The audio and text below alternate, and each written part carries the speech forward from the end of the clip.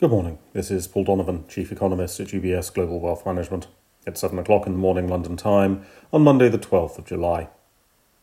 The G20 finance ministers and central bankers enjoyed a taxpayer-financed weekend mini-break in Venice over the weekend.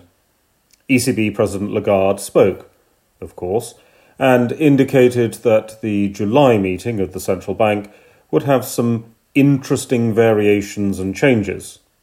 The idea of anything interesting happening at an ECB policy meeting has a certain amount of novelty to it. This comes in the wake of the ECB giving itself a new inflation target to miss, so the presumption is that there will be some kind of additional accommodation. This is unlikely to change inflation expectations in the real world. It's also worth reflecting that the euro area's economic weakness at the moment is a function of restrictions related to the pandemic, over which the ECB has no control. But it will at least give the financial media something to talk about over the course of the next couple of weeks. The European Union is to delay proposing a digital tax in order to give the global corporate tax deal a chance of success. Of course, not all members of the European Union have agreed to the global corporate tax deal, which is something of a problem. From a corporate perspective, a global approach to taxation is probably better than a complicated and potentially conflicting set of national rules. Japanese machinery orders data for May was especially strong in spite of increased restrictions relating to the pandemic.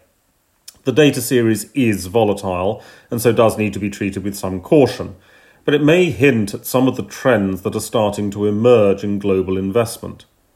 On the one hand, the professional service sector can contemplate a world with less investment. Why invest in a new office if staff can work from home?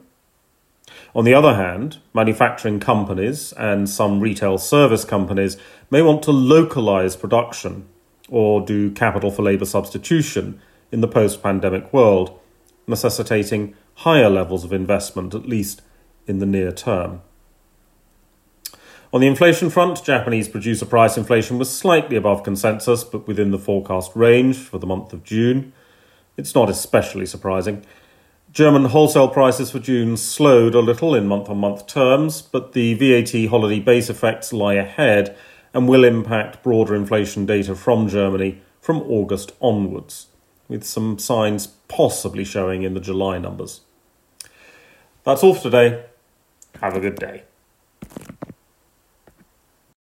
UBS Chief Investment Office's investment views are prepared and published by the global wealth management business of UBS AG or its affiliate, UBS. This material has no regard to the specific investment objectives, financial situation, or particular needs of any specific recipient and is published for informational purposes only. As a firm providing wealth management services to clients globally, UBS AG and its subsidiaries offer both investment advisory services and brokerage services. Investment advisory services and brokerage services are separate and distinct, differ in material ways, and are governed by different laws and separate arrangements. In the USA, UBS Financial Services Inc. is a subsidiary of UBS AG and a member of FINRA SIPC. For information, please visit our website at ubs.com/working with us. For a full legal disclaimer applicable to the independent investment views produced by UBS, please visit our website at ubs.com/CIO-disclaimer.